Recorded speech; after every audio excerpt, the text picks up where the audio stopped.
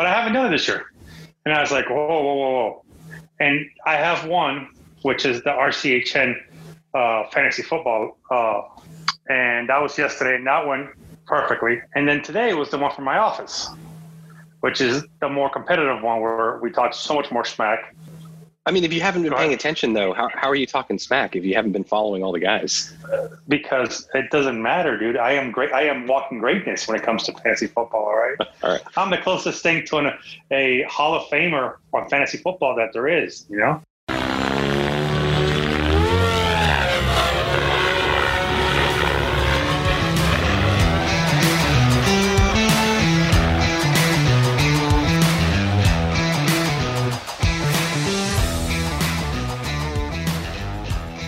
Okay. Hey, man, it's been a while.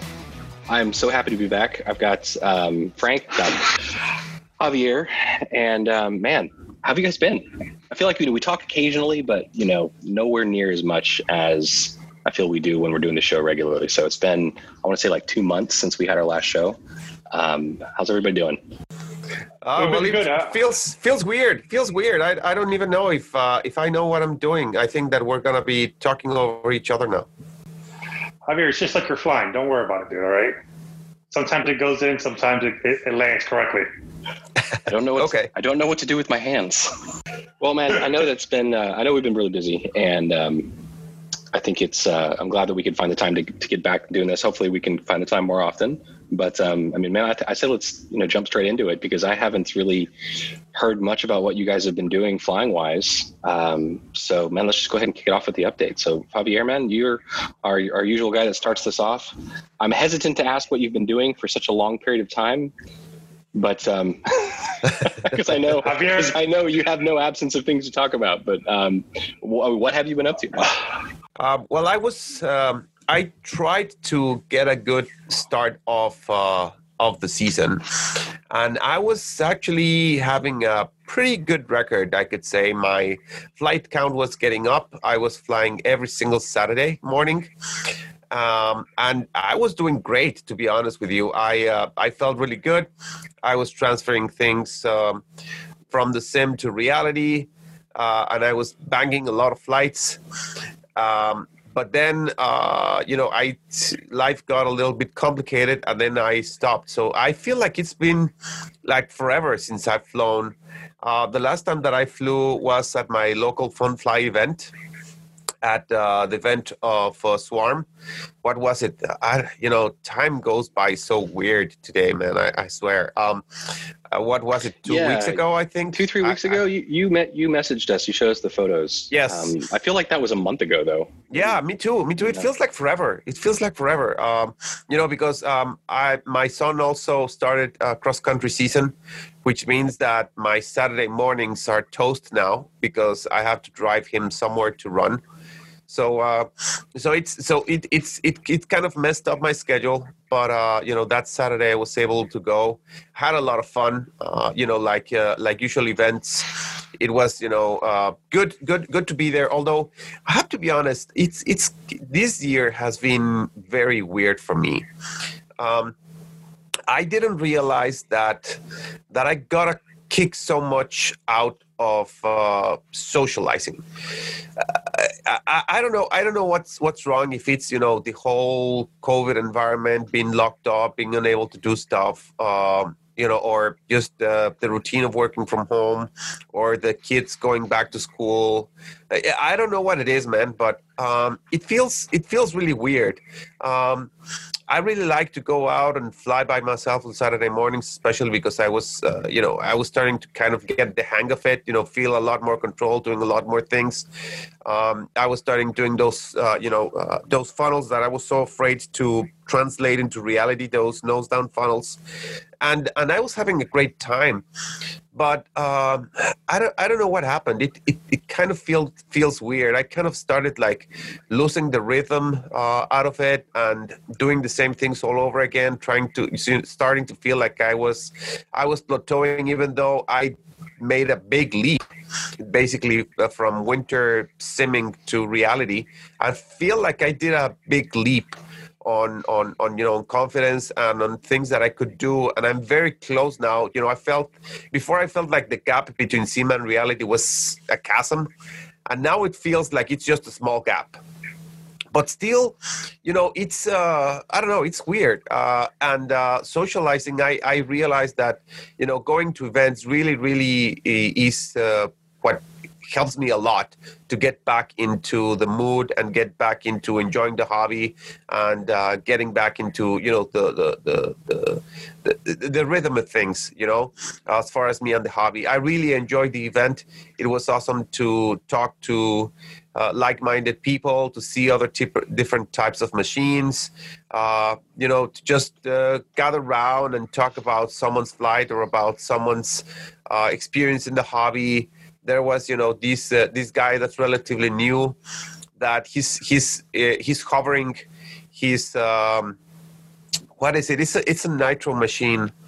I forgot what it was. It's a whip. I think it's a Whiplash. I don't remember. But it's a 700 nitro, and he's just hovering. and he's just hovering, man. He's just quite hovering. A machine to start with. Yes, that's what I said. But I think that he started out with planes and with boats, with other stuff. He's not his first RC, so he started big into helis. But he's doing well, and he's really enjoying himself. I talked to him one of the Saturdays that we met, because he usually kind of arrives a little bit later on Saturday. So we usually meet when I'm leaving, he's arriving.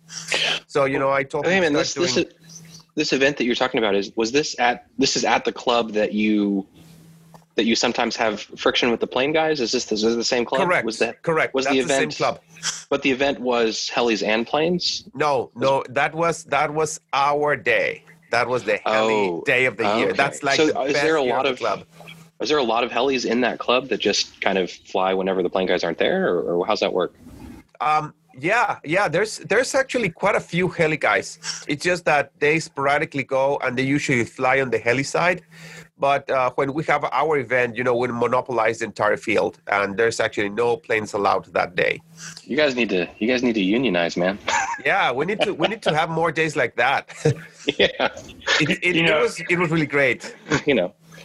Twice a month and every other weekend. How big is your heli side? The heli side, I don't know. It's about half of the plane side. Yeah, that's about right. That's the same thing happens in my club. Is it faced at a weird orientation, like you have the sun in your face in the afternoons or something like that? We get the crappy one. Yes. I mean, it's very difficult to fly at certain times of the day on that side. Yeah. So not to hijack your speech, but to help the flow, we had to I've actually worked out with the president and the vice president of my club, where we can fly on the opposite side as long as we don't fly over the stands or the pit areas, and we can also fly in the middle of the flight line, facing opposite. It's to keep the sun away from us. So we've actually improved that. That's kind of how we improved the conditions at our club.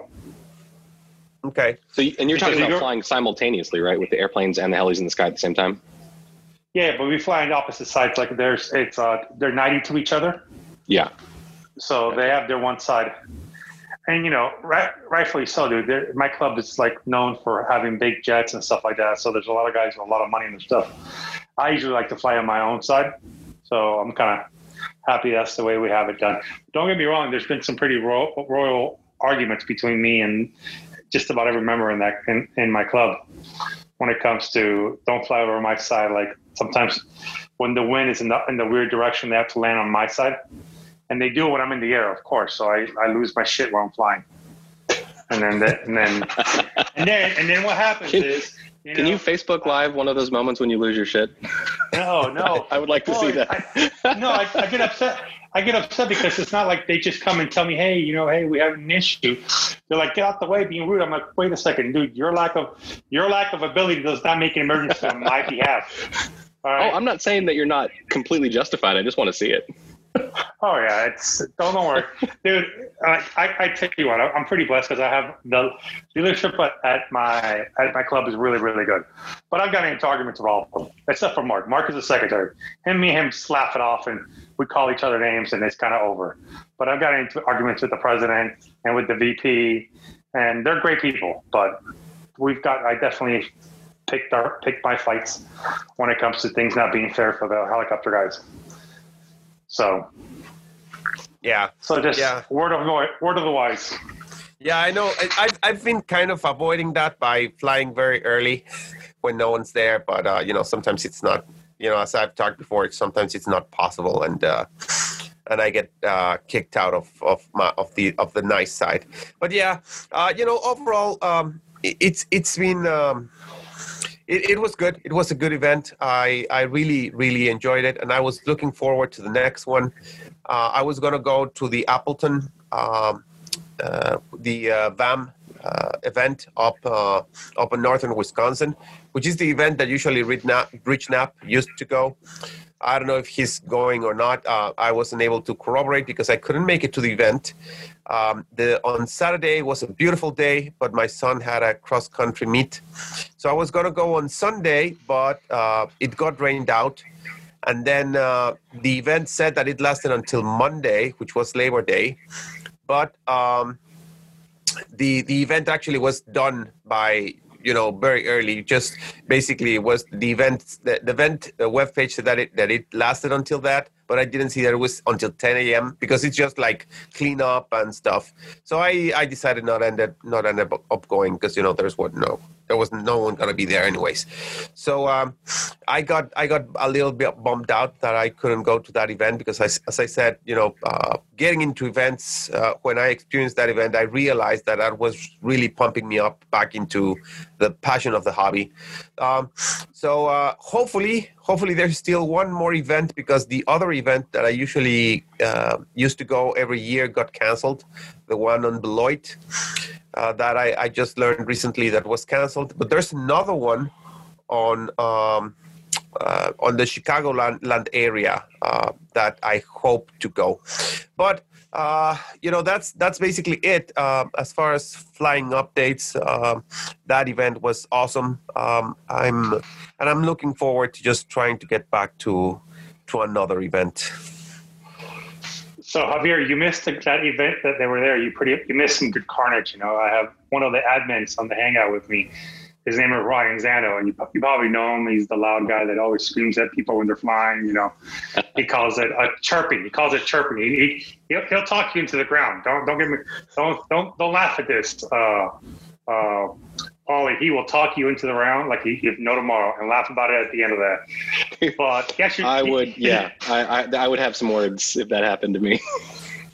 You will laugh because he's come close. If you're on the Hangout, unlike Javier, who's not, and people keep asking for Javier, on the Hangout. They want Javier. I can vouch for this. There's multiple messages per week. Where's Javier? Why isn't he here? They want you there. I'm just saying. The people demand more Javier. Dude, I had a call with an actual member, Steve Shaw, who's local to me. Not local, but he's like 3 hours away from me, saying, where have you been at? And why aren't you on the Hangout? So, food for thought here, buddy. Join up. Be a team player. But don't do it for us. Do it for the millions of fans, okay? Yeah, do it for everybody that wants to. Do it for the fans.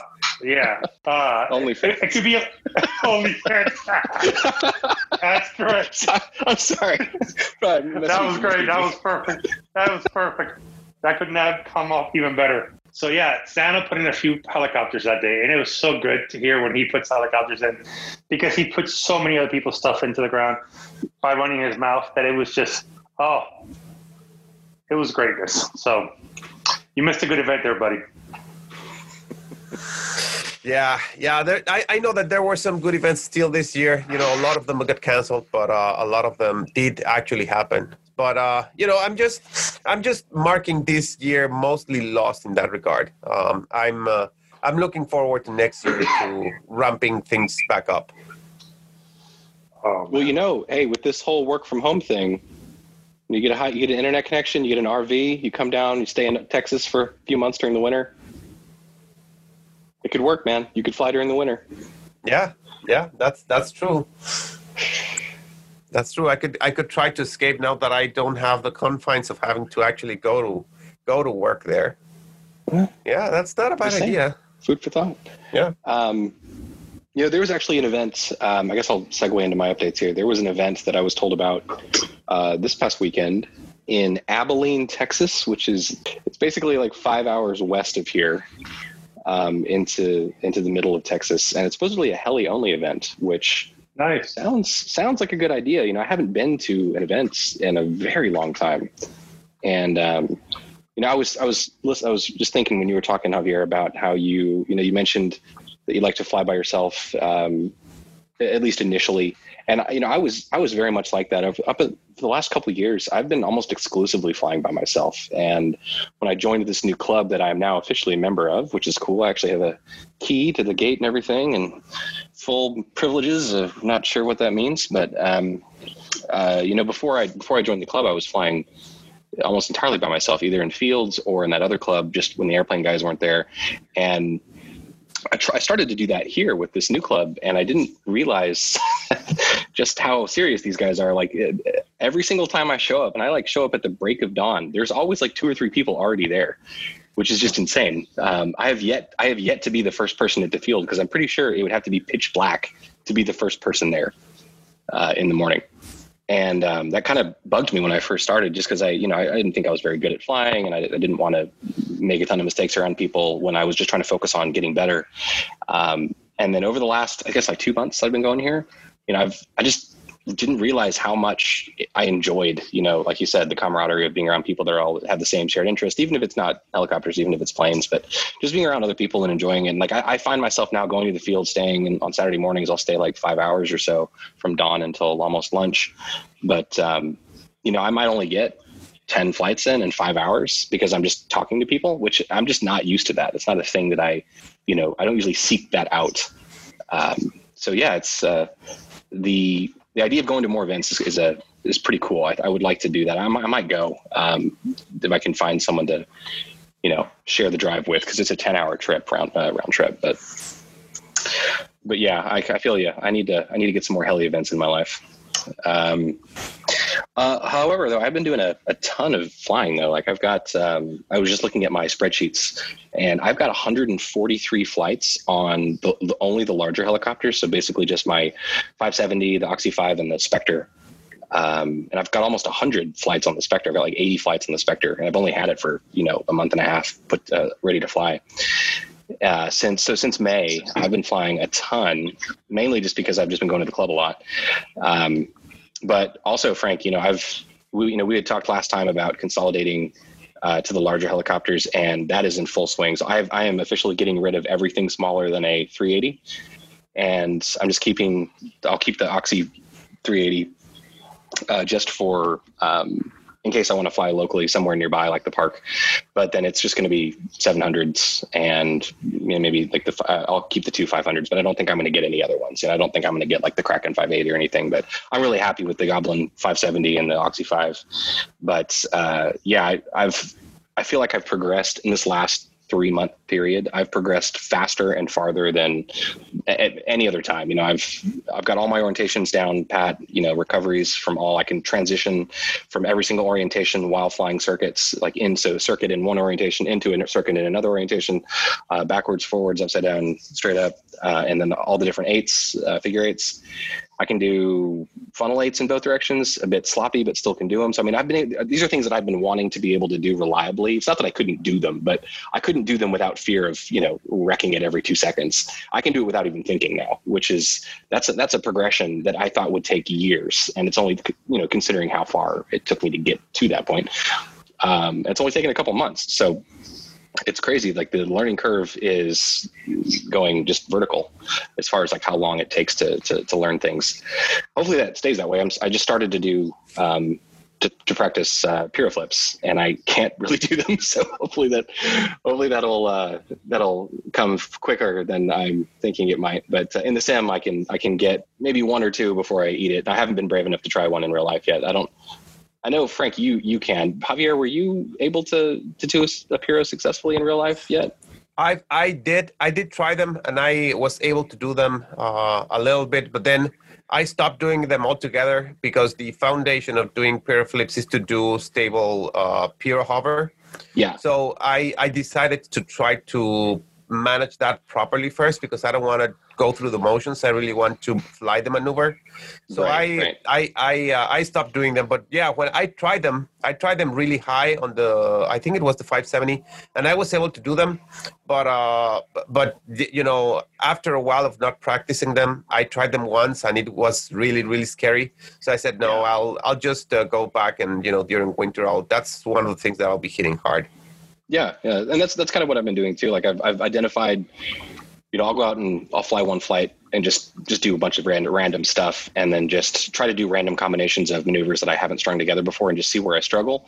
And so I try to keep note of the transitions that are difficult to me, like, you know, coming from a certain direction, flipping to a certain direction, and then doing something else. And I'll keep note of that. And I've got a whole list of very specific transitions that I've identified as a problem in the field. I mean, there was a thread on HeliFreak recently about, you know, what was a maneuver that you thought you could do until all of a sudden you tried it and you're like, oh shit, I can't actually do that, even though I thought I could. And there's a few of those that have come up when I've been flying where, like, I thought I could do something, it didn't seem like a big deal, and then all of a sudden I'm almost crashing. So I'll just take note of that, and then I'll just practice that one specific transition over and over and over again in the sim, and then see if I can hit it better next week. So 2 of those are, like you're saying, you know, stable hovers or stable Piros. So I'm trying to, you know, flip into a Piro, stay in one spot for at least 30 seconds, and then flip out, stay in one spot for 30 seconds, flip back in, or, you know, over and over and over again, which I'm sure drives the people at the field nuts because they're just watching me spin in a circle for 5 minutes. But, you know, I don't really care. But yeah, there's a lot of really just great guys that I've been flying with at the field, which has made things, I'm learning, easier. There's one guy in particular, Javier, who is a nitro fanatic, and he's been teaching me the finer points of how to tune a nitro, how to listen to the engine, you know, how to troubleshoot it in flight. So I've been going up with him while he's flying and just like listening to him talk as he kind of troubleshoots what's going wrong. And when when it flames out, or whenever it dies mid-flight because of a tuning issue, he's telling me why it's, you know, not working properly. So that's been really cool. I feel like I'm going to have enough background in it to not be completely useless whenever I go to a fuel helicopter. And, let's see, one last thing. I had some friends in town this weekend, which is awesome because I haven't really seen friends from out of town in about 6 months. And we were hanging out, and I'd happened to have my helicopter stuff in the car because it was the same day that, you know, I'd gone out to fly. And when we went to go somewhere, they looked in the back, and just the look on their face because, you know, most people haven't seen a 700 size, you know, RC helicopter. It's not something that just shows up in day-to-day life. And they're like, what the hell is that? Because, you know, I hadn't really talked to them about the stuff the nerdy things that I do in my own time.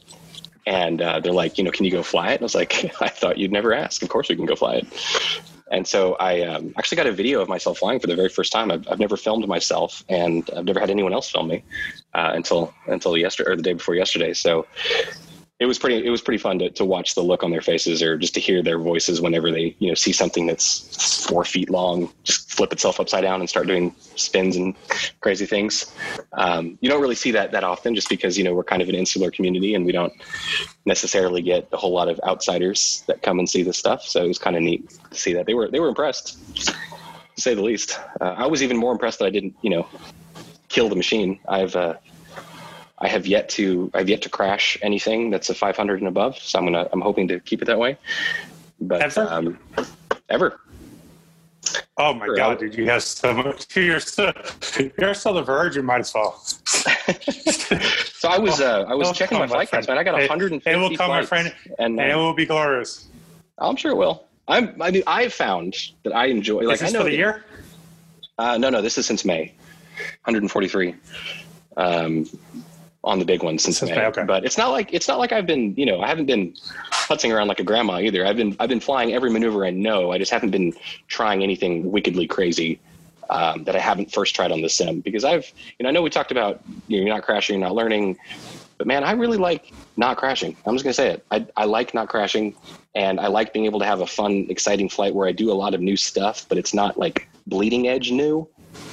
And I've gotten to the point where I can rescue myself from most maneuvers. So unless I'm trying something that I'm not confident on the sim, I can make it so that I don't usually crash. And like I haven't crashed in a while, and I haven't crashed anything larger than my Oxy Max. So I'm sure it'll come. I'm not too worried about it. It's going to be glorious.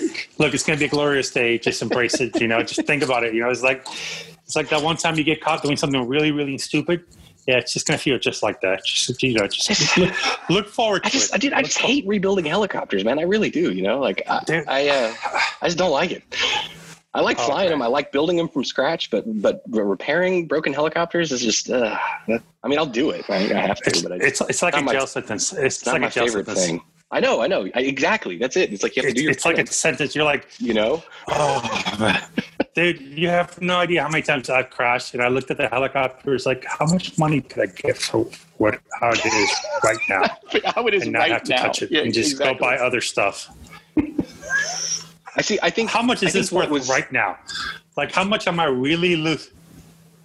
Yeah, exactly. Like, how could you damaged special, $200, take the whole thing, just get it out of my bedroom. Yeah. So like, dude, I feel it's gonna be. Hold on, I feel it's gonna be different. I thought about that a lot. I feel it's gonna be different because I have more than one flyable large helicopter. If I only had one, and I crashed it, I'd feel awful, and I'd be annoyed that I didn't have anything else to fly. Then I'd fix it, and I'd hate myself for crashing it. Now that I've got more than one, I can crash one, and I can go fly the other one, and I can let that one kind of sit. I don't have to. I can let my anger cool for a little bit while I have another one to fly, and then I can get around to fixing it. So I think it's gonna be okay. I'm not too worried about it. But. That's a fair statement. I can agree with that. I'm to the point where, it won't ruin my day because I have other helicopters. But when I get home, it's going to get taken apart that day. Parts are going to be ordered for it. I'm going to scream at somebody. Most likely my poor team manager, Mr. Ron Corres, who takes so much abuse from me. I'm surprised he still keeps me around. I argue him all the time, and most of the time I am wrong. I will admit that. But all kidding aside, they got to get fixed right away. Like, to the point where if parts are not in stock, I am seriously, if Bert doesn't have the parts, I'm paying full price for the parts because I don't like to see them broken. It hurts my soul. Yeah. No, I feel you, man. I feel you. And I think for the smaller ones, it's easier to be like, you know what? I'm going to stick you in my trunk, and I'm not going to look at you until I'm ready to fix you. But the bigger ones, they're going to go in the garage, and I'm just going to see them every single day, and I'm just going to feel heartbroken and have to fix them. But anyway, that's it for me. That's it for me for updates. So, Frank, what have you been doing? Oh, guys, you guys have just no clue. I thought you guys were going to take longer, honestly. I thought Javier would still be talking by now, even though we have been gone for so long. Well, this is segment one. This is segment 1 of 4, Frank. Gentlemen. My flying, I think last time I did the count was about 4 weeks ago, and I was at 270 flights for the year. And nice. So that's just the amount of flights I've been getting. I have some new toys to fly with since the last one. I think the last one we sent out, I think I had just gotten the 580 built, right? So no, I'm not sure. There was that episode that we lost because of that echo, that persistent echo. I can't remember if that was the. Anyway, okay. You got a 580. Let's go with that. So I have a 580, and I made it as a 570 with 570 blades on it. It was great, and then the whole thing with the pinion came out, which I said killed it by getting everybody out. I had my new pinion in like a week and a half after the statement was made. And between that time, I got a little bit antsy, and I got some 600 blades for it, some Switch 603s, the regular ones, and the XFs. I'm flying the regular ones now because I don't like to call them the Switches anymore. I call them the Barkies because they bark like crazy. Oh, they feel so good when they're flying. Like when you do a hard stop or you change directions and you just slam the collective, it's just like, brrr. It's awesome. I couldn't be happier. Scares all the plankers. The guys around you got to freak out a little bit. It's just good times. It's good old fashioned time. And I've been flying it as a 600, and oh my God, it's such an awesome helicopter. It's stable as it can be. I love it. I've been putting so many flights on it. It's not even funny. So there's that new helicopter.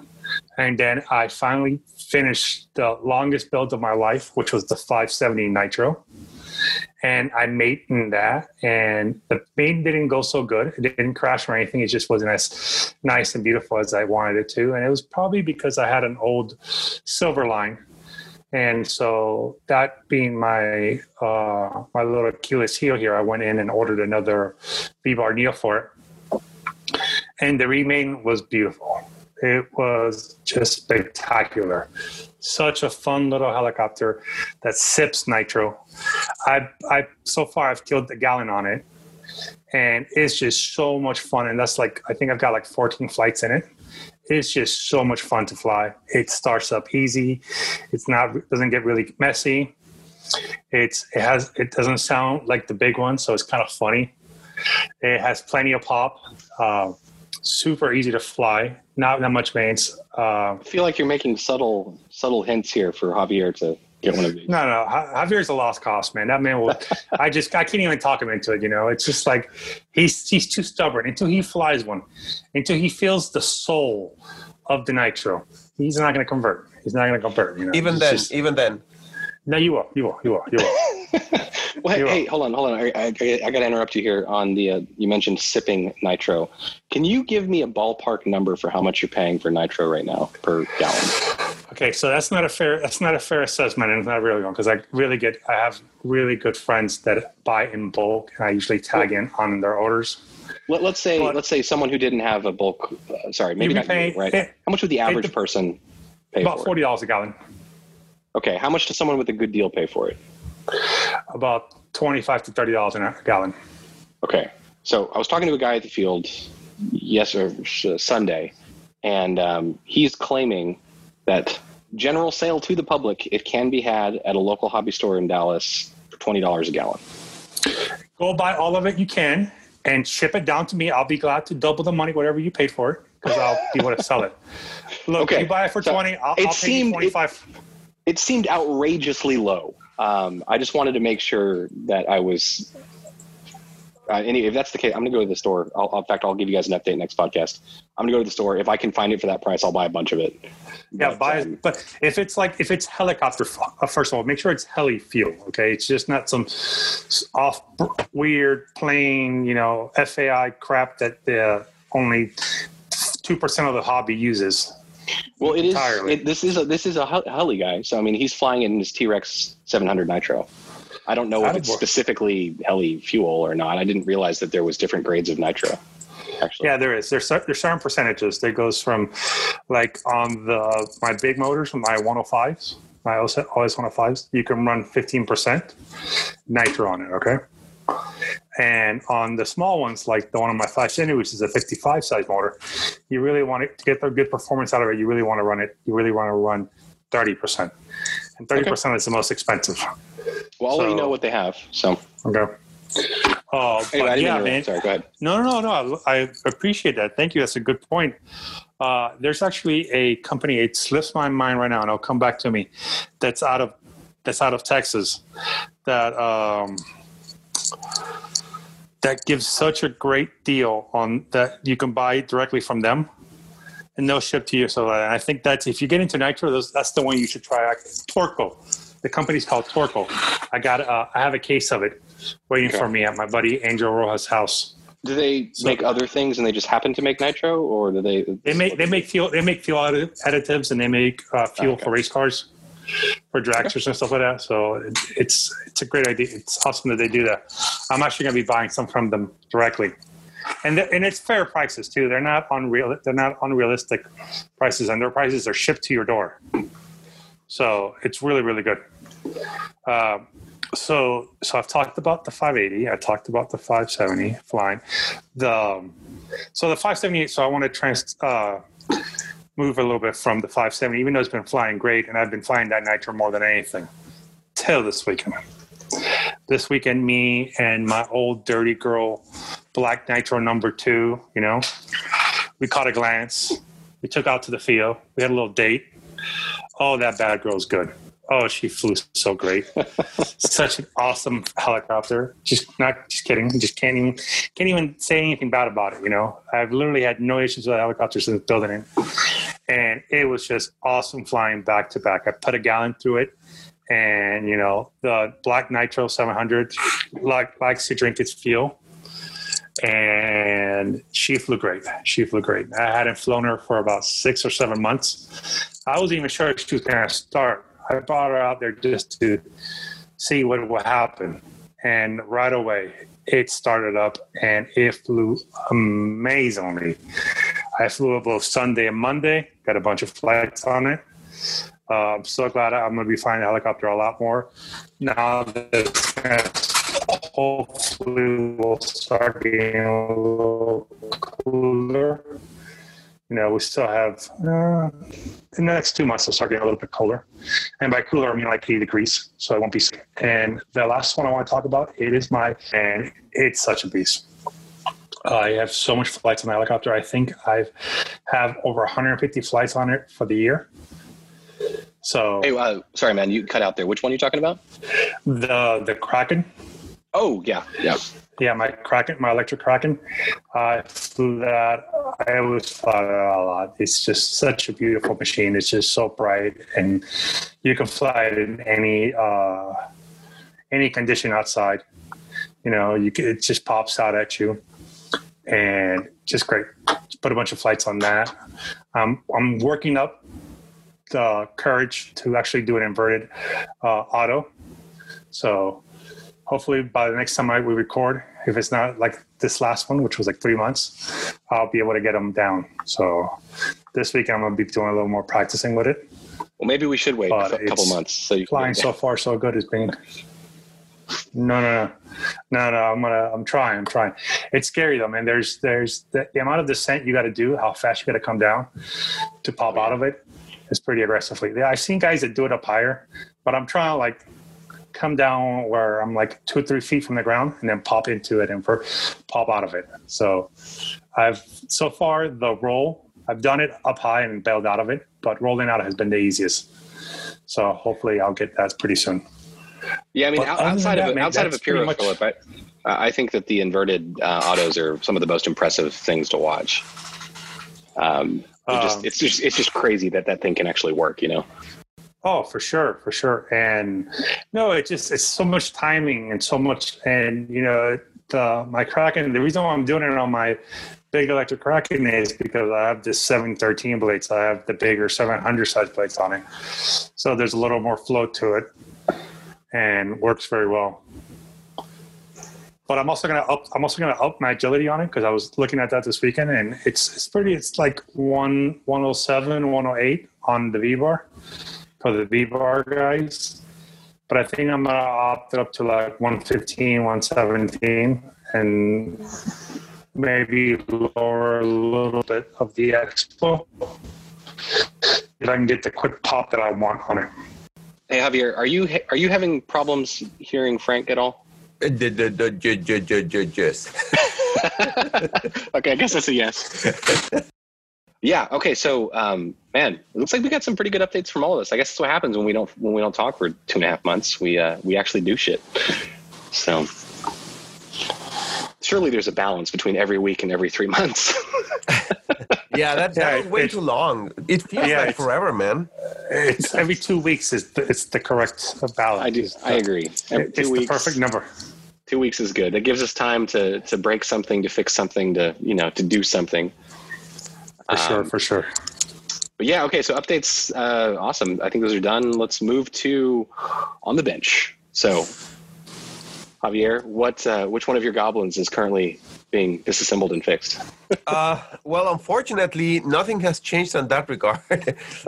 The Goblin 420 body remains the same in parts, and that's partly to blame because of my shiny new computer from which I'm recording now.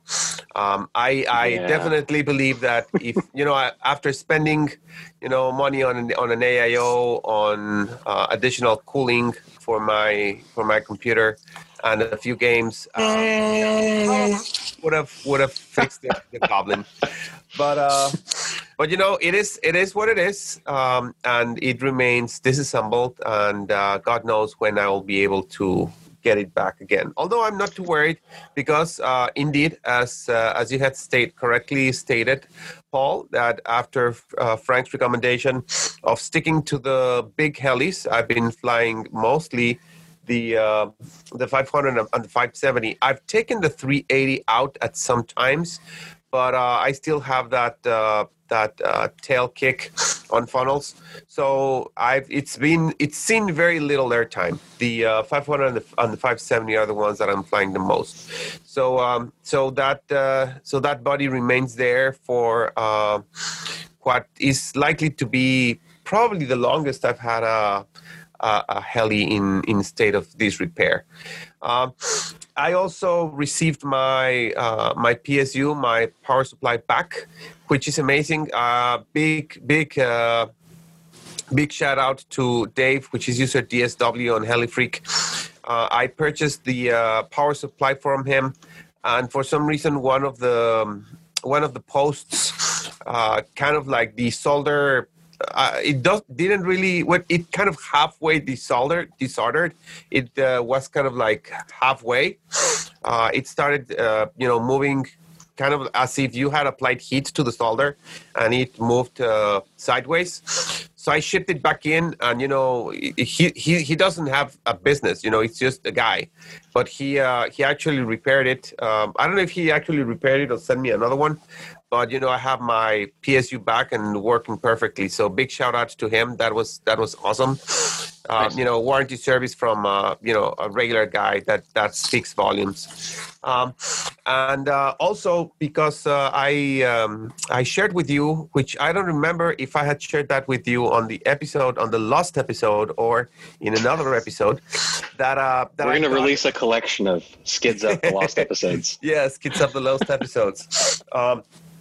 And I got new batteries for the 500. Oh yeah, I remember. And those came in with T connectors instead of the EC5s that I use. So I had to unsolder those and resolder them, and I had to get myself reacquainted with the process of soldering, which I'm not a very big fan of. But in the end, based on the pictures you sent me. Yes, pretty bad. I swear, dude, the whole reason you suck at soldering EC5 connectors is because you're using EC5 connectors. Yeah, but there's nothing wrong with EC5 connectors other than not having. They're hard to solder, man. Dude, but you put it, you. Oh boy, I'm saying I can. I'm gonna do a video. I can solder them just fine, but they are monumentally easier on XT90s than they are EC5s. You guys have to come over to the right side and try the RC Pro Plus. Once you try those, you will never talk about any of this stuff like that. You would be like, why did I spend so much time thinking, arguing with myself, and fighting myself with these other connectors? But yeah, Javier, we need to work on your soldering skill, my friend. We need to have a little... I think I've got it now. No, we need an intervention. Like, we're going to show up at your house with soldering equipment to teach you to properly do it. Yeah. Well, I hope that I didn't mess it up, because I've been I finished the soldering job and I flew them. They seem to be flying fine. The only problem is that I'm pretty bad. I'm pretty good at maintaining batteries, but I'm pretty bad at the initial process of breaking them, because I don't buy batteries very often. So I over discharge them just a bit, but the batteries behaved very well, and it wasn't too far. So I got them back up. I got them back to storage charge, and they're working fine. So the only time I ever think about breaking in batteries is when you mention it. Then I realize that I've never actually broken in a battery in my life. Dude, so contrary to both of you guys, I break in every pack. I actually have a separate discharger to discharge my batteries when I'm breaking them in. I've only used it. I used it on every body I've owned right now, but and people will argue with me till they're blue in the face. It's worthwhile. It increases the life of your batteries. It lowers the IRs on them. Not having a constant load on them, for the first few cycles really helps them bring down the IR and increase the lifespan of the battery. So, unlike my two colleagues here, everyone out there, break in your batteries, get a proper discharger, and discharge your packs on a bench before taking it out in the air. I'm not saying that you shouldn't. I just always forget. So thanks for reminding me. Yeah. And the next time I buy batteries, like next year, I will probably forget again. Yeah. Just send it to me and I'll break them in for you. The best way to do it, I think, is just to hover them, for the first few flights. And if you're into a habit of, getting them back to storage charge anyways, I think that should do the trick.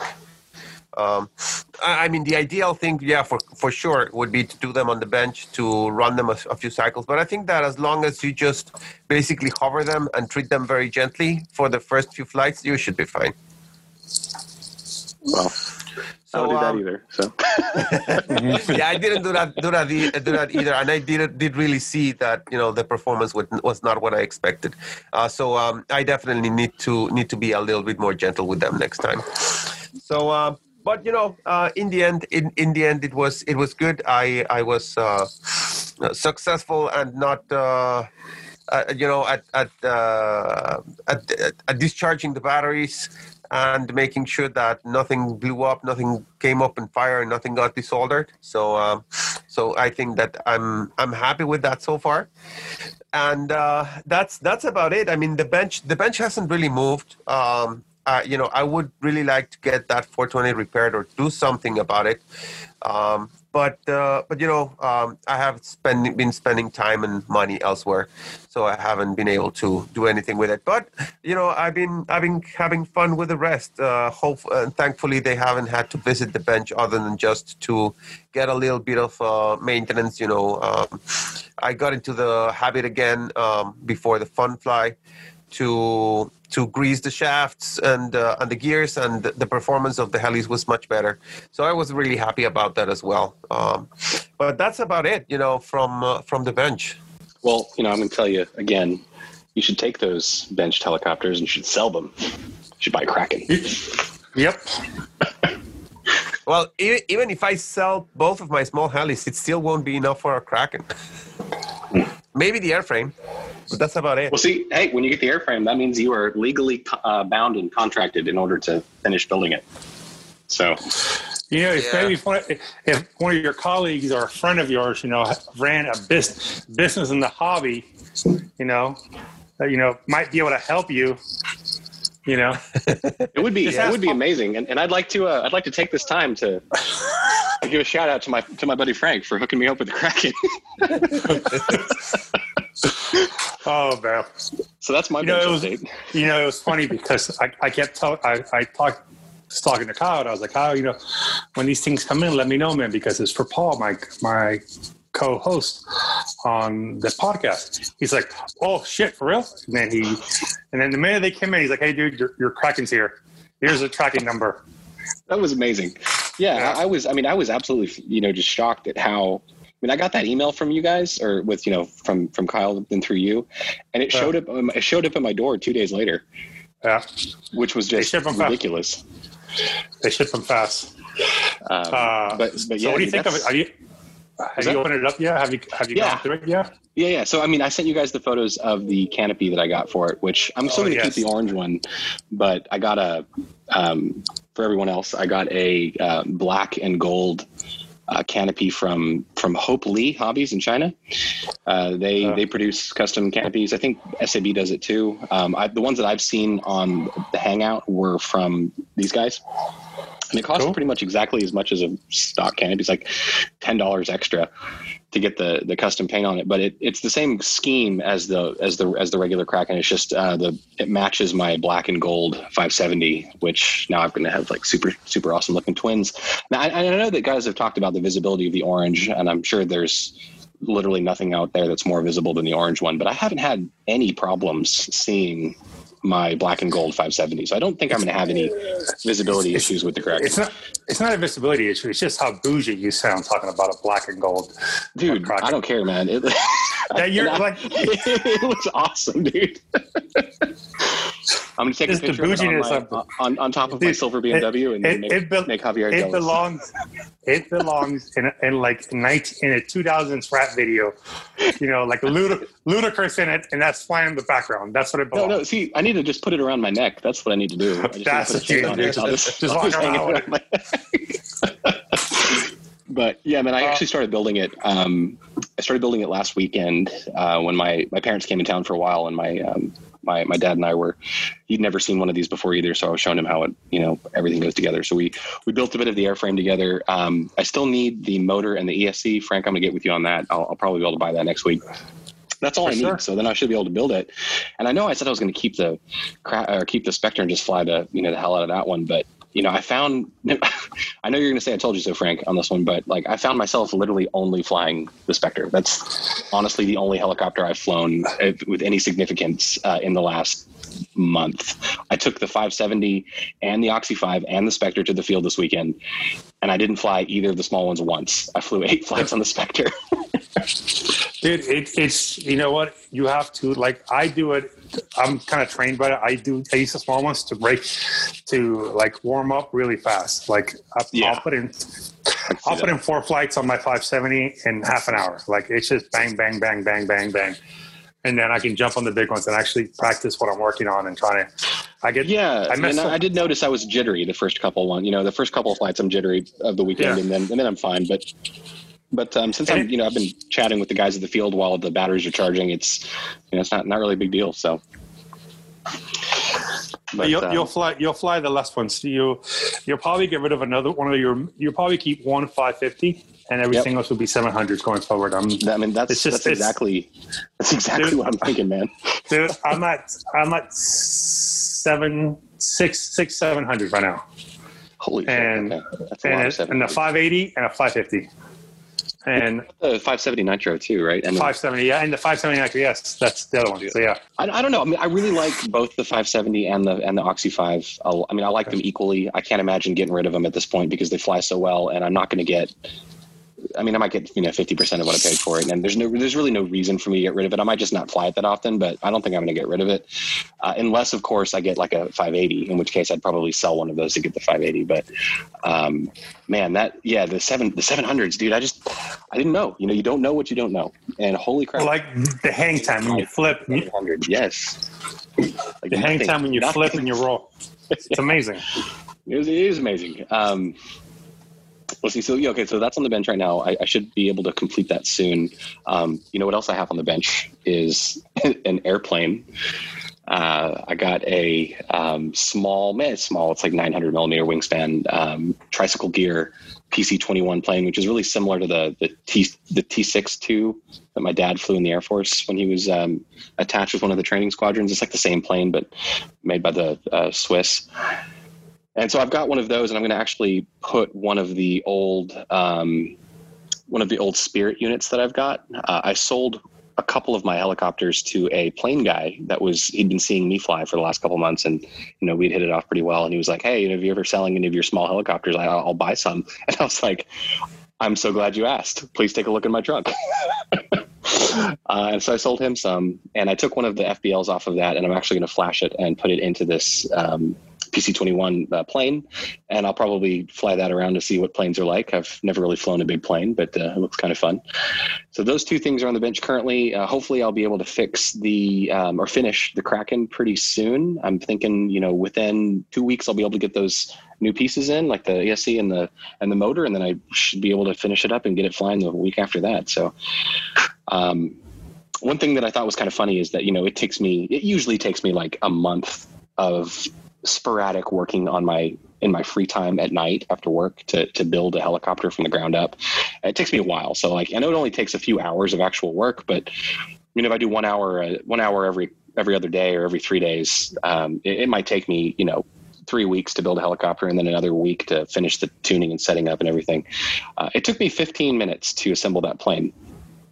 And that was it.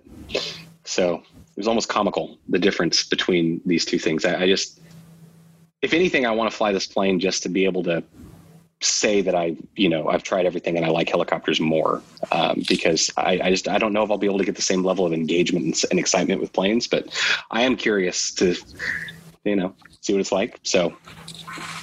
You've officially beat Javier in putting me to sleep with the plane talk. I'm going to be honest. Whatever. You've officially put me to sleep. All right, well, I'm going to wake you back up. I'm going to wake you back up. It'll be fun, and then you realize that it's not worth it. Well, and that's what it's funny. That's what I told this guy. He's like, hey man, if you ever sell that, I'll take it. And I was like, you know what? I might sell it next week. Depends on how I like it. But no. So what I was thinking, and what I was going to let you know, is that if I sell all of these small ones, that should give me enough money to get a Protos 700 Nitro and convert it to gas.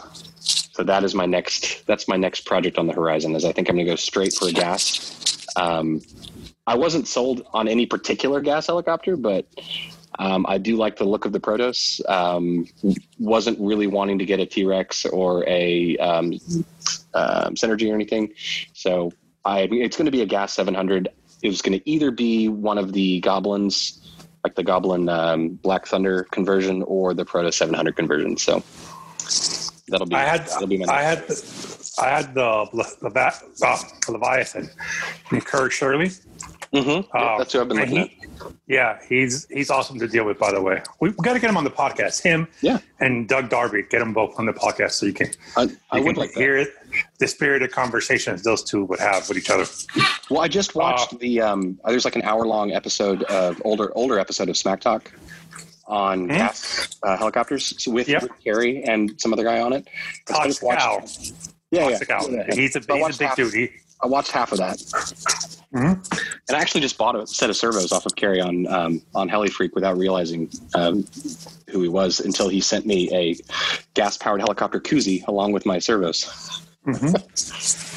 But yeah, I mean, if you've got their contact information, man, let's we can get them on next episode if you want. It's funny because my partner Chris now is actually building a Protos gasser right now, which is pretty what I just said. Yeah, that would be I should talk to him.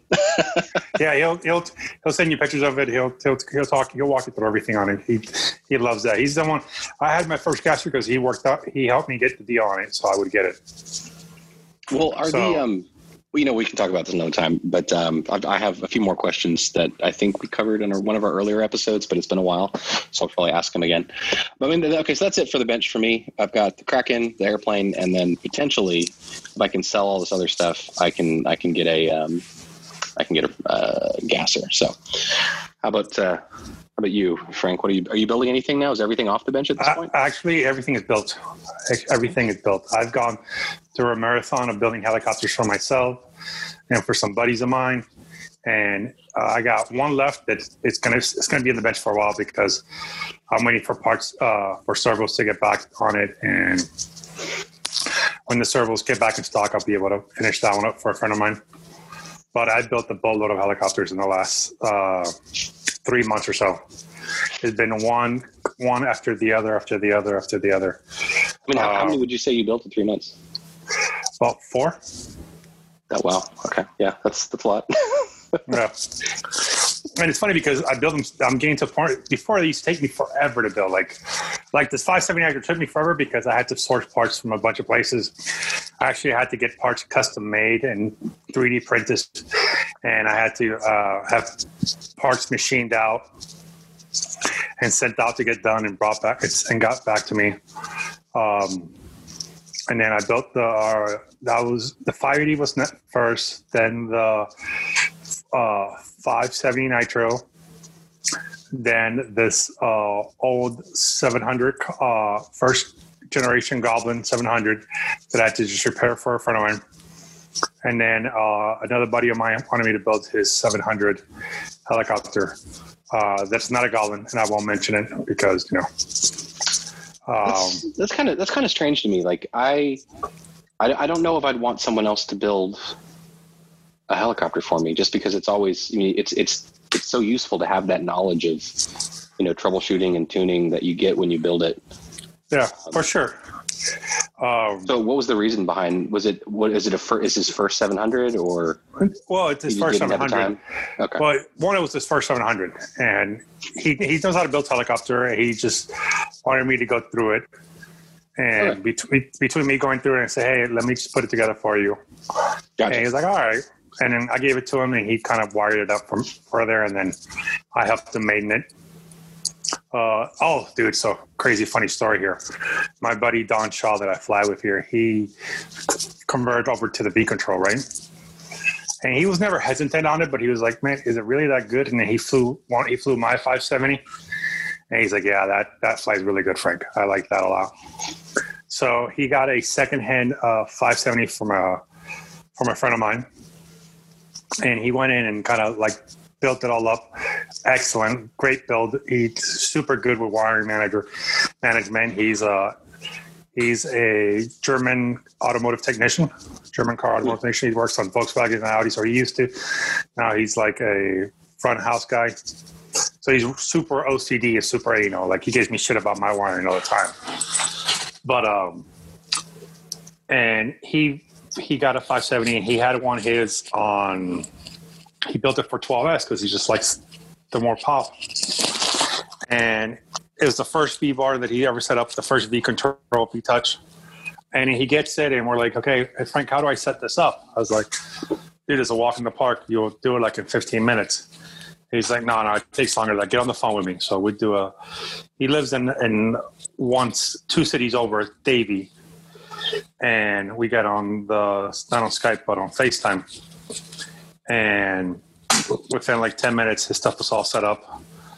And then we go to the field and he's like, hey, can you fly the first? I was like, no, dude, the maintenance are yours, but I'll help you with it.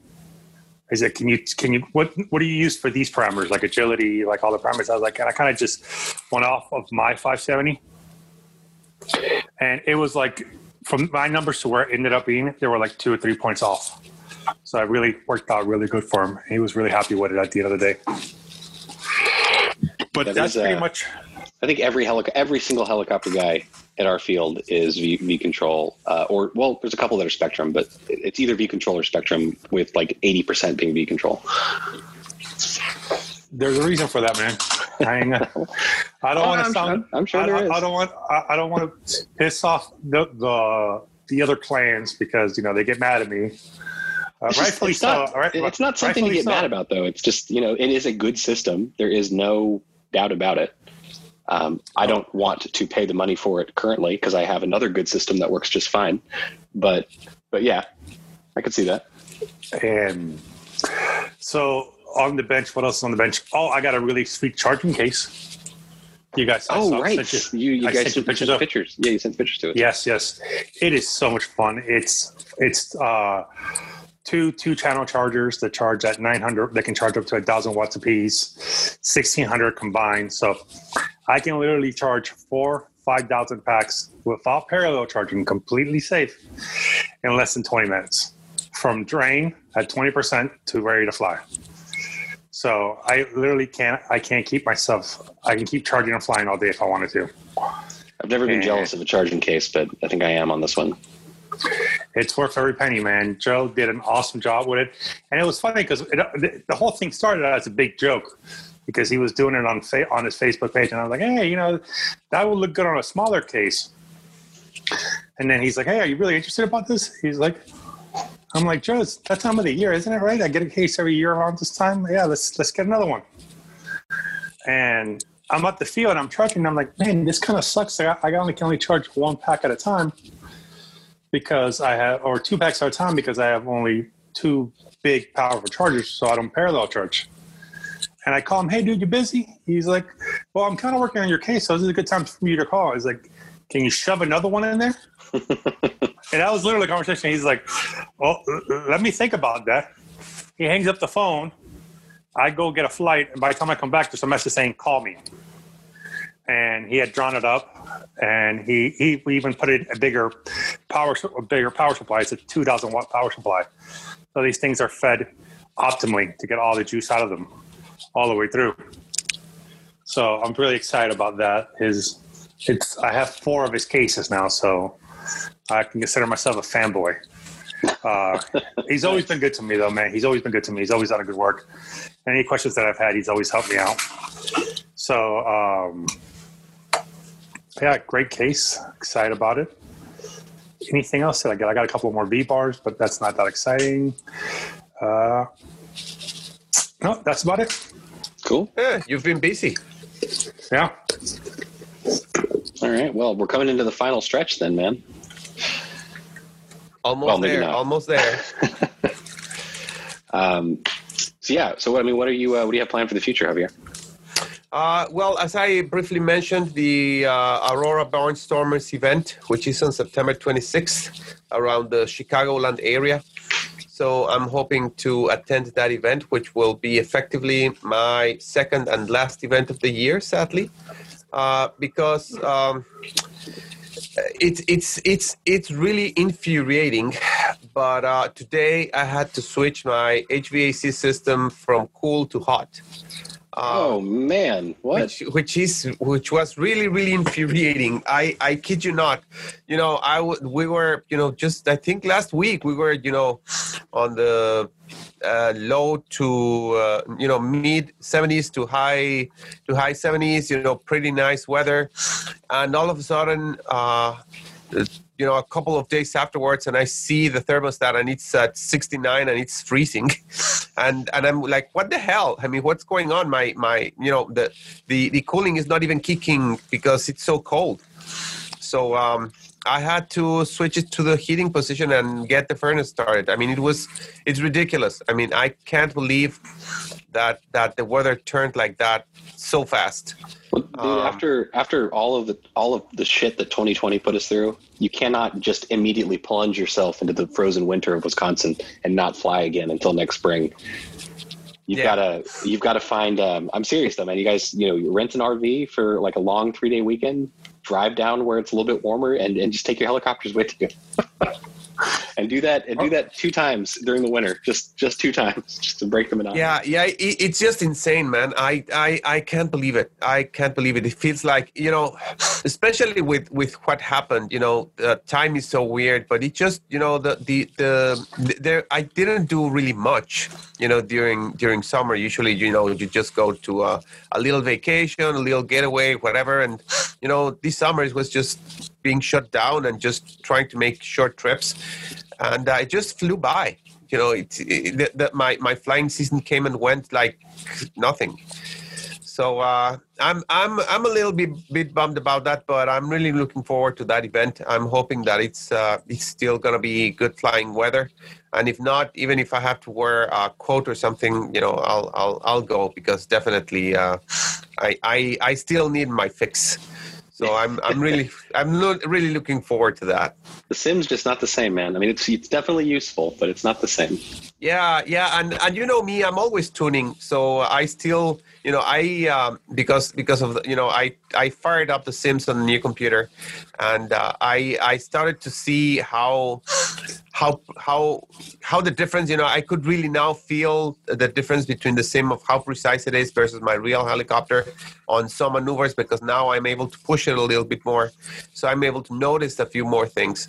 So now I want to devote a little bit more time into tuning to make sure that those helis are spot on and a lot more precise, because I definitely feel myself much more capable, regardless of the crash fear on sim versus reality. I feel definitely I need the helis to be a little bit more precise. I think I could fly better if I could get mostly the tail on inverted backwards flight. That I feel is the one that's where I'm stressing the heli a ton, and I feel like that's where I'm losing it. So I definitely need to make sure that gets better. So Have you tried different? Have you tried larger tail blades at all? No, I haven't. But it's not that I'm losing it. That's just a 380 that I've been losing the tail. It's just that it's a little bit loose. I mean, it's not that it's not holding as it should be. I definitely think that it's tuning, I just need to make sure that those parameters are better so that it holds better and it tracks along the circle better. I'm not really losing the tail. I think that it's just a matter of tuning, that I just need to work on it a little bit more. The only reason I ask, and I'm sure this could have been solved with tuning just as easily as not, but I had a hard landing on my Spectre. By hard landing, I mean not hard landing. I bumped the tail on the ground, and I dug a hole into the dirt with my tail blades. It didn't crack them, but it did delaminate at the root a little bit. So just to be safe, I bought a new set. While I was waiting for those to show up, I just used the tail blades that came with the Kraken kit, which are several millimeters shorter, maybe like 3 millimeters shorter than the ones that I had on my Spectre. And when I took it up, it seemed to fly exactly the way some of my smaller helicopters flew when I didn't have them dialed in just right. And then when a week later, the tail blades came in or a couple days later, and I put them back on, and it was back to being just rock solid. And that 3 millimeter difference made a really big impact on the settings. So I'm wondering if you did get a larger set, maybe the tuning would be there'd be less tuning needed, or if it just might be something to play around with, because it's a small enough change that it kind of does qualify as tuning. Right. But yeah, anyway. yeah. That's a good point. I might try other tail blades. That's not a bad idea. Even if a different brand, just to try out, because some of them, as you say, some of them are a little bit larger than others, even though they're actually the same size. Right.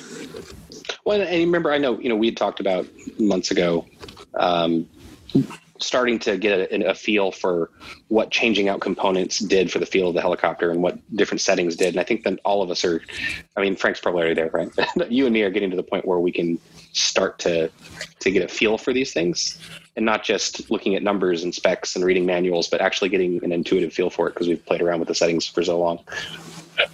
Right. Yep. So just to go on that a little bit, because you bring up a good point. I want to give you guys some advice that has been being into me by a few guys that have been around the hobby for decades. And I'm going to tell you, a mechanical issue can never be tuned out through electronics. So make sure. Yeah. So just giving you guys that. So make sure that everything is flowing and everything is nice and happy before you try to, tuning can only make it better. It can't fix it. Yes. I completely agree. I've gone through great pains to make sure that the tail systems are super buttery and smooth, and making sure that everything is working right. And I was debating between these lubricate or don't lubricate the shaft, and then I just decided to lubricate them, and that was a big improvement. So the tail systems are really working really well mechanically. I believe it's at this point definitely it's a tuning issue. Okay. I was just looking at this is kind of off topic here, but Javier, was that it for your next step section? You good? Yep. That's it. Well, I was looking at our episode log here, and man, okay, so in like 2 weeks, it will be our 1-year anniversary. No way. We made it a year? September 25th, 2019 was our first episode, which means we recorded it, September 16th or something, because it took forever to edit the first one. So yeah, that's kind of cool, man. A whole year. Yeah. I'm impressed with this. That's neat. I'm surprised you guys survived. Yeah. I'm surprised I survived. Look at that. I went from 1 500 now to 2 700s and 2 500s in a year. Yeah. I'm scared about what's going to happen next year. I'm sure my bank account's not going to like it. There's a point where it stabilizes, I think. Once you get used to 700s, I think it'll stabilize. Yeah, it stabilizes my ass. Every time you see a good deal, you're like, oh shit. Shut up, man. Let me live in this reality in which I construct in my own head, okay? Dude, I'm telling you, man, just you're gonna get to a point. Look, and I'm gonna give you guys some words of advice here. You're gonna get to a point where anything smaller than a 558, you gotta laugh at. And I'm dead serious with that. And that 380 that you have, you'll sell that next. That thing probably won't be around. That thing will probably be sold before Christmas. No, I want to keep one small one to fly it down the street. Yeah, I agree. And it's funny because I've bought many of small ones to fly in my front yard and fly in the parking lot, and I've done that, and all those have been bought, built, and sold. So I'm saying, dude, do your thing. All right. Well, I'll let you know. I'll let you know when that happens, and then you can say, Paul, I told you so, because we've already done that like 6 times in the last week. All right, so let's see. I'm looking at stuff that I've got on the horizon. Obviously, finishing a Kraken. That's my number one priority right now for that. But there's something that I've been. So I think I mentioned to you guys a few episodes back that I had transitioned to a new project and was learning a new front end software stack. And the front end is if you guys aren't familiar with it, it's just the user interface part of it. I'm still using the same database server stuff, but learning a new way of doing the user interface. And I started a little project in my free time to kind of hammer in the concepts that I was learning on this new team, because it was very different than anything I'd ever done before. And then I realized that I had instead of building some like off the shelf app that was from a tutorial, I actually have an app I'd like to make. So I started a couple weeks ago building, it's kind of like an all-in-one RC helicopter, if you will, RC, ownership app. And it's something that is going to be supremely useful for me. I don't know if anyone else is interested in it, but I have a insanely detailed series of spreadsheets. Like I have a spreadsheet for every helicopter. I have a spreadsheet for all of the support equipment that I buy that it keeps track of just pretty much everything, like my stock of things, what I've purchased, how much it costs, basically. So I can tell just by looking at a front page that then links to all of these other like 20 other spreadsheets. I can tell how much every single flight on every helicopter costs, how much it costs per day or year of ownership, like just all these metrics that are automatically calculated based off of me saying, hey, I went to the field, I flew 8 flights, and then it just propagates into all these other spreadsheets. And so what I'm going to do is I'm going to take all of that, and because the formulas are super basic. It's like this plus this divided by that. It's really, really simple. It's just a lot of data to keep track of. And so I'm turning that into a program, like a mobile app. So that's going to keep me busy for a while. But when it's done, if you guys want to test it out, you're more than welcome. But I think it's going to simplify my life as it comes to, because I keep all these notes and everything on these spreadsheets anyway. I think it'd be a whole lot easier if I just did it in an app. Plus, it'll help me learn these new concepts. So if you guys want to be guinea pigs, I can let you know when it's in a functional state. But you might be confronted with things that you don't want to know, Frank, like how much money you actually spend on helicopters and how much each. I don't want to know that. I don't want to know that. I don't want to know that at all. I don't care to know that. I don't want to know that. That to me is all blasphemy. Just if you have it in the account, you can use. Can I use it? Good. I spend it. Hey, the way I see it, look, I kind of tell there's most of my interns. They're younger girls, and we were having a discussion about that, right? And the whole thing came from me telling, hey, I got my wife a really nice purse for her birthday, which is this Saturday, And they're like, "What was this? A forgiveness gift?" I was like, "No. I'm quite the nerd. I fly helicopters, and when it gets dark, I go home because I'm afraid of vampires." And they kind of chuckled at that. So I don't go out to nightclubs. I don't go out drinking anywhere. I drink at my house, but don't go out partying or anything like that. So I spent my money on helicopters. That's what I do. I think you've exposed an inner guilt here that I was not trying to get at, but okay. No, but you definitely I definitely did talk about it because I'm always kind of like, yeah, I do spend a little bit of money on this, a little too much money, this is my hobby. This is what like you said, I don't spend money on literally anything else. I'm not necessarily concerned with how much I'm spending. I do like to know, I'm a data guy, so I do like to know how many flights I have. I like to know all the different things that went into it. I like to know the breakdown of this flight. I've flown this thing so many freaking times that this flight cost me 19 cents. Like I just like knowing that. I don't use it to keep track of my my spending or anything. Oh my God! Very, very Paulie, horrible to do that.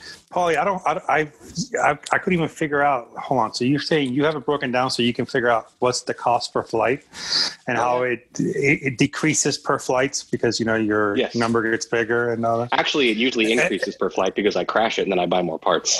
Oh. Yes, I have every single helicopter has that number associated and a lot more numbers associated with it. Oh my God, that's crazy. I don't even want to think about it. I don't want to think about how much money I spend in fuel a year like that. And even though I get a really good hookup and I have great friends that go out of their way to figure out ways to get pricing really down. Because, man, I have a few guys, my friend Angel and Cade and, even Bert, before Rotor Rage. Oh, guys, just take a moment, everybody. Please bow your heads. Rotor Rage is officially has gone out of business. We will no longer be able to get the best nitro heli fuel in the world in the United States because we don't know what's else out there in the United States anymore. That being said, I still have 4 cases of it. So everyone the death of nitro. Do I smell the death of nitro in the air? Of just one fuel company, Javier. There's plenty others. It starts that way. It starts that way. And when if they all go down, we will start making our own fuel. I already have the recipe for it. So I just have to buy nitromethane. Everything else I can get locally. But yes, along with a visit from some unmarked government agency. They'll understand. So that's it for me for future things or things I got on the horizon. So yeah, I'm gonna build that app as soon as I can. I've already spent about 20 or 30 hours on it, so it's definitely in progress.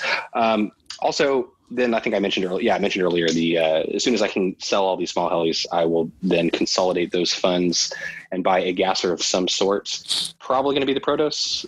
Might be something else, but probably the Protos. How about you, Frank? Cool. Stuff for the future. Just getting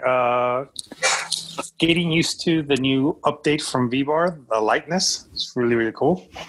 And the tail suppression makes it's awesome new updates from them.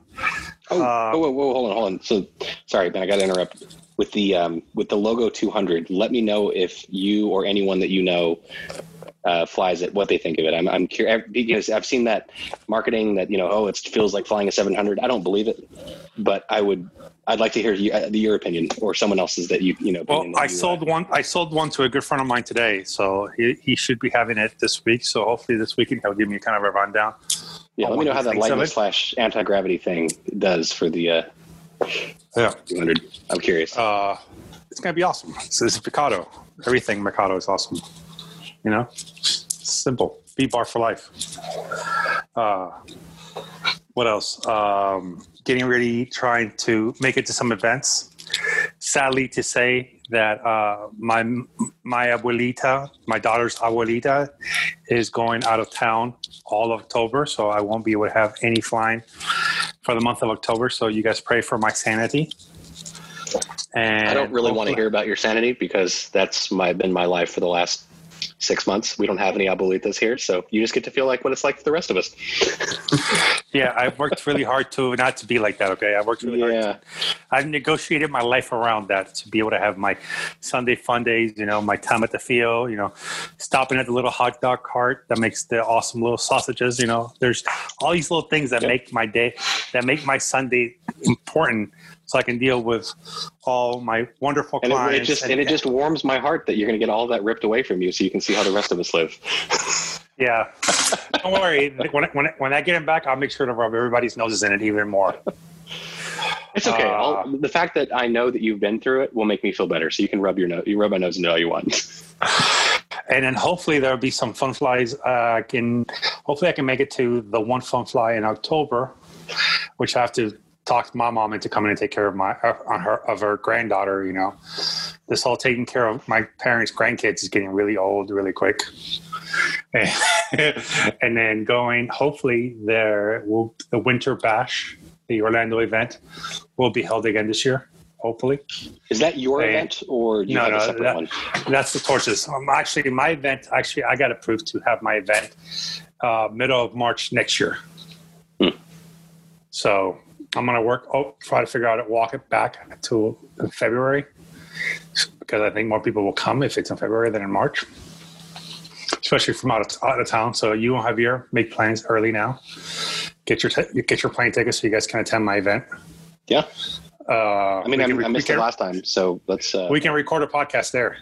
Oh man, that'd be fun. Live. I have a bunch of people come in and talk on it. Yeah, you guys did that on at the Cajun, or someone. Jimmy did.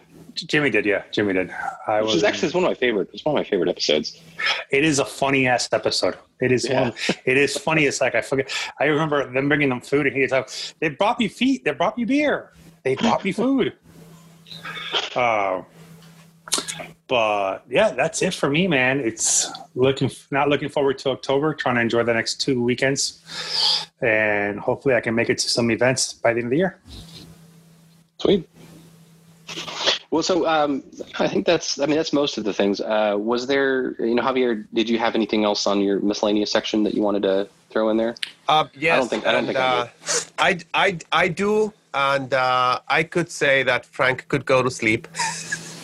Because I know that you'll be interested, but probably Frank won't. And with this, guys, I say good night. Well, folks, that does it. It's been a great episode. That does it for me. If you guys want to get a hold of me, check me out on the Hangout or find me on HeliFreak. Wait, are we switching full blown into computers, Javier? Yes. I'm switching into computer gaming mode, into geek mode. Geek number 2, because geek number 1 will be Helly's, but geek number 2.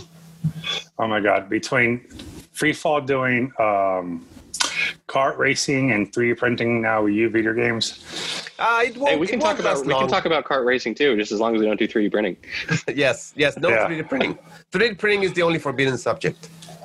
I have one. It's not that bad. Javier. No, it's not. It's not that it's that bad. It's useful. It's just not worth discussion. Correct. That's true.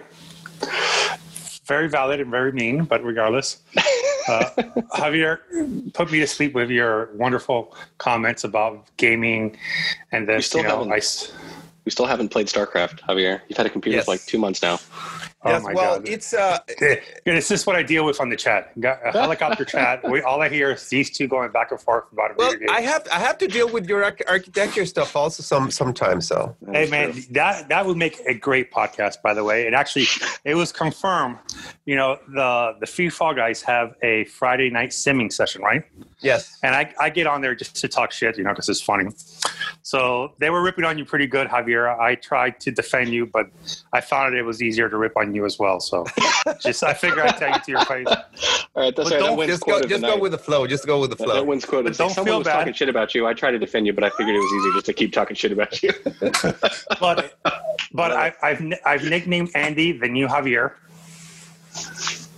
So on the Free Fall guys, because he was ripping on you a little bit, so I figured I was like, let me go in here and make fun of him a little bit too. So I enjoyed picking on him a little bit, him and his country self. He hated Nitro.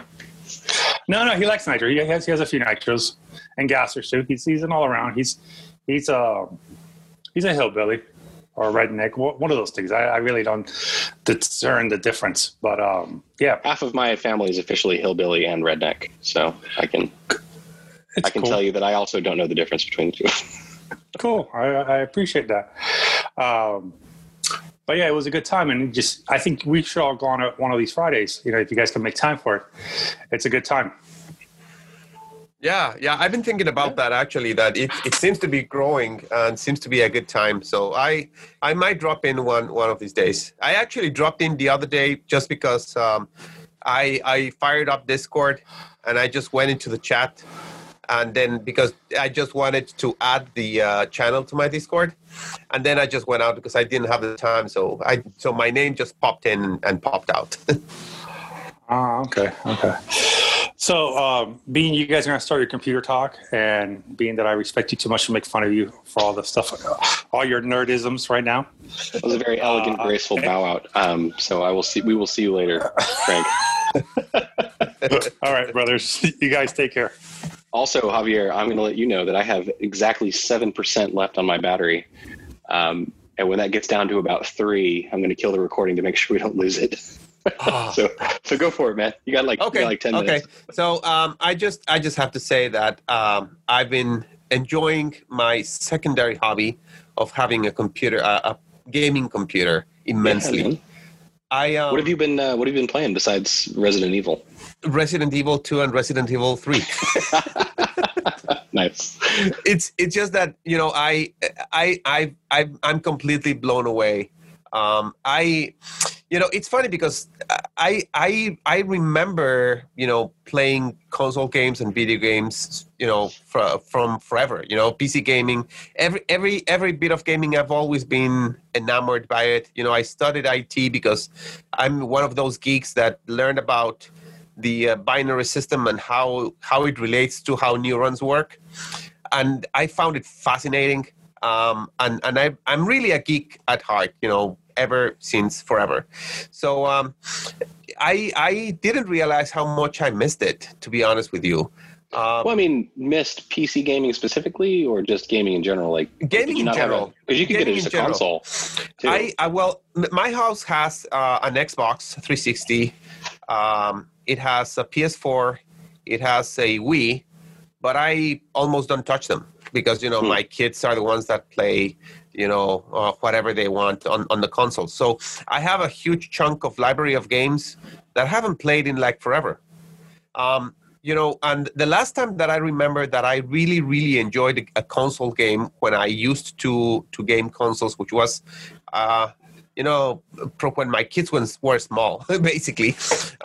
It was Resident Evil 5 and Resident Evil 6.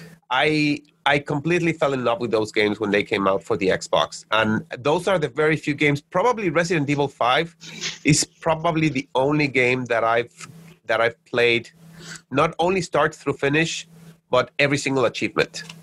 You know, I must have played that game like 20 times from start to finish.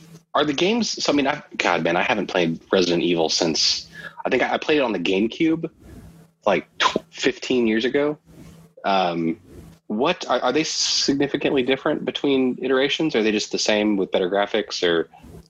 Well, it's just that I think that starting from Resident Evil 5, they kind of went in a slightly new direction. Because before Resident Evil was all about survival horror, right? Yeah, it's just zombies. It's just a zombie shooter. But the idea was it's a game where you have to solve some puzzles, go from here to there, and manage items and ammo, basically. So it gets frustrating at a point because you run out of ammo and you have to go and try to, you know, save your ammo and try to sneak past some zombies sometimes instead of just going like Doom, you know, and, you know, killing everything that. I mean, I appreciate games that have like a strategy / stealth aspect to them. Usually you don't tend to see those in the zombie killing genre. Correct. Correct. So that's what makes, you know, Resident Evil, to me personally, the Resident Evil games starting from 5 so good, because they have a lot of replayability. Because once you beat the game, once you complete the story, it opens up new modes. You know, Resident Evil 5, you have to hunt for jewels.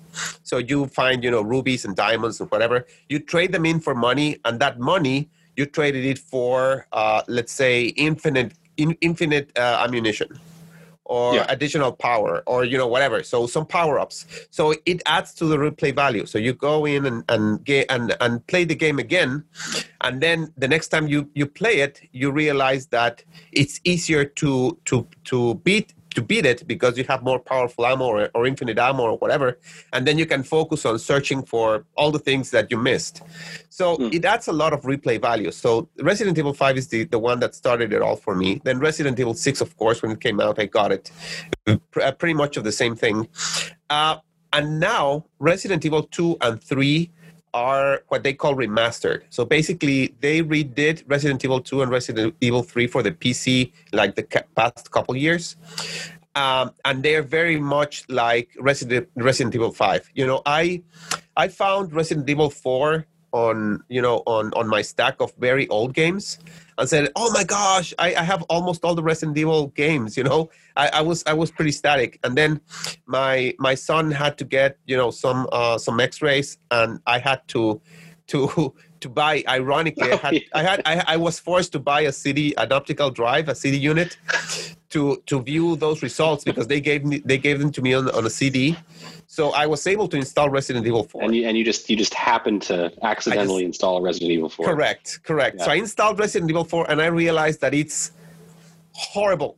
it's horrible control because it's a very old game, and it's just not designed to use the two sticks efficiently. Yeah. Like newer games, so it's very cumbersome. It's very difficult to play. I couldn't play through 20 minutes of it. So these new Resident Evil 2 and 3 are reimagined with the controls like Resident Evil 5 and 6 with modern consoles, and it just plays great. I've played Resident Evil 3 probably 3 times now. I beat the game from start to finish like 3 times now, and I played there's 2 characters on Resident Evil 2. So I played the first one. The first time you play the game, it opens up something called the second part game, which gives you an extended ending. So you play with a different character, and the puzzles are different, and you have a different ending, which again, it adds a lot of replay value. So I've been enjoying that, man. And is it only single player? There's a mode to play multiplayer, but I haven't gone into it. But yes, there's a multiplayer aspect of it. But the single player game was so rich, so engrossing to me to go and try to find more stuff, and then to grow to the next time that I go in, have more things. I really liked it. But you know what I like, Paul, and this is going to sound mean, I guess, but I like a hobby that I can spend $1,000 off on and not have to spend a single penny of it, regardless of how bad I treat it. That's a weird hobby, man. I don't even know what that is. But it is very very very nice to do that. To buy something and knowing that there's no way that you're going to destroy it unless you're really bad. I mean, I know my way around building a computer. So I know that, I won't burn the motherboard, because I know how to do it. So, well, I mean, I got an electric guitar last year. I mean, it was a nicer one. It's been a while since I've had one, so I bought a nicer one. But I know that there's really nothing that I can do to it that will ever make me spend more than $50 or $100 to fix it if I break it. Right. And that I might spend $100 every 10 years on it, versus like $1,600, $2,000 helicopter you can put into the ground in a second and spend $2,000 again to fix it. Yeah. That's the only thing that put me, I understand now why Jimmy left us, because, it really gave me back good memories. I'm really enjoying it, to be honest with you. I'm really, really enjoying my computer.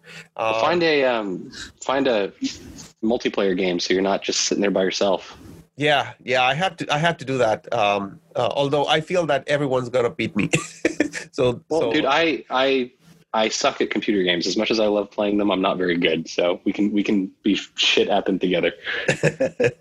Yeah. Actually, dude, that's something.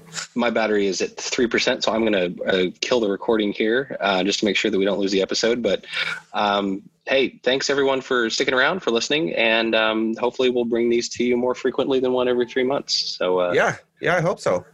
Yeah.